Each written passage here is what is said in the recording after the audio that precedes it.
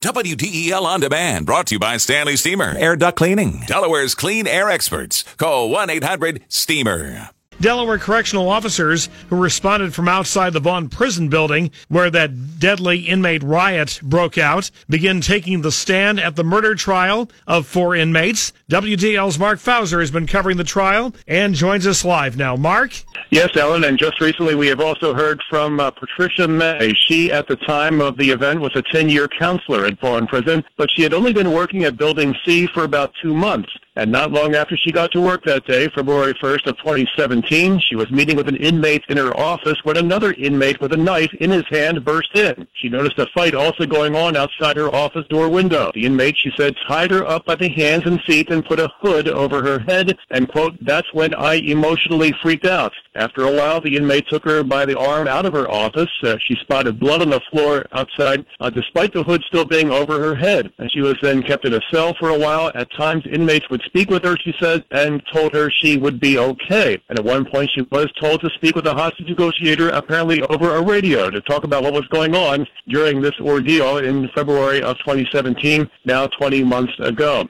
Now, she, according to her estimated timing, had a hood over her head till about 2 or 3 the following morning. 2 or 3 men in the cell were still with her at that time, and then a team in full gear came in right about 5:15 a.m. on February 2nd and got her out. At no time was she physically harmed at all, she said. She had just begun her testimony as the day started to draw to a close, and she is expected back on the stand during the 4th day of the trial tomorrow. Now, earlier today, some of the responding officers who came to Building C from outside the building when the inmate riot was first known about, they took the stand as well. One of them being the DOC Lieutenant Charles Sennett, describing he came upon the entranceway to Building C and saw blood on the floor at that time. He said he also heard the voice of Sergeant Stephen Floyd from a closet saying, quote, "They took over the building. It's a setup." And with that, Sennett left the building awaiting further assistance to avoid the possibility of even more inmates being taken hostage. And through the door, Sennett said he saw the inmate Dwayne Stats.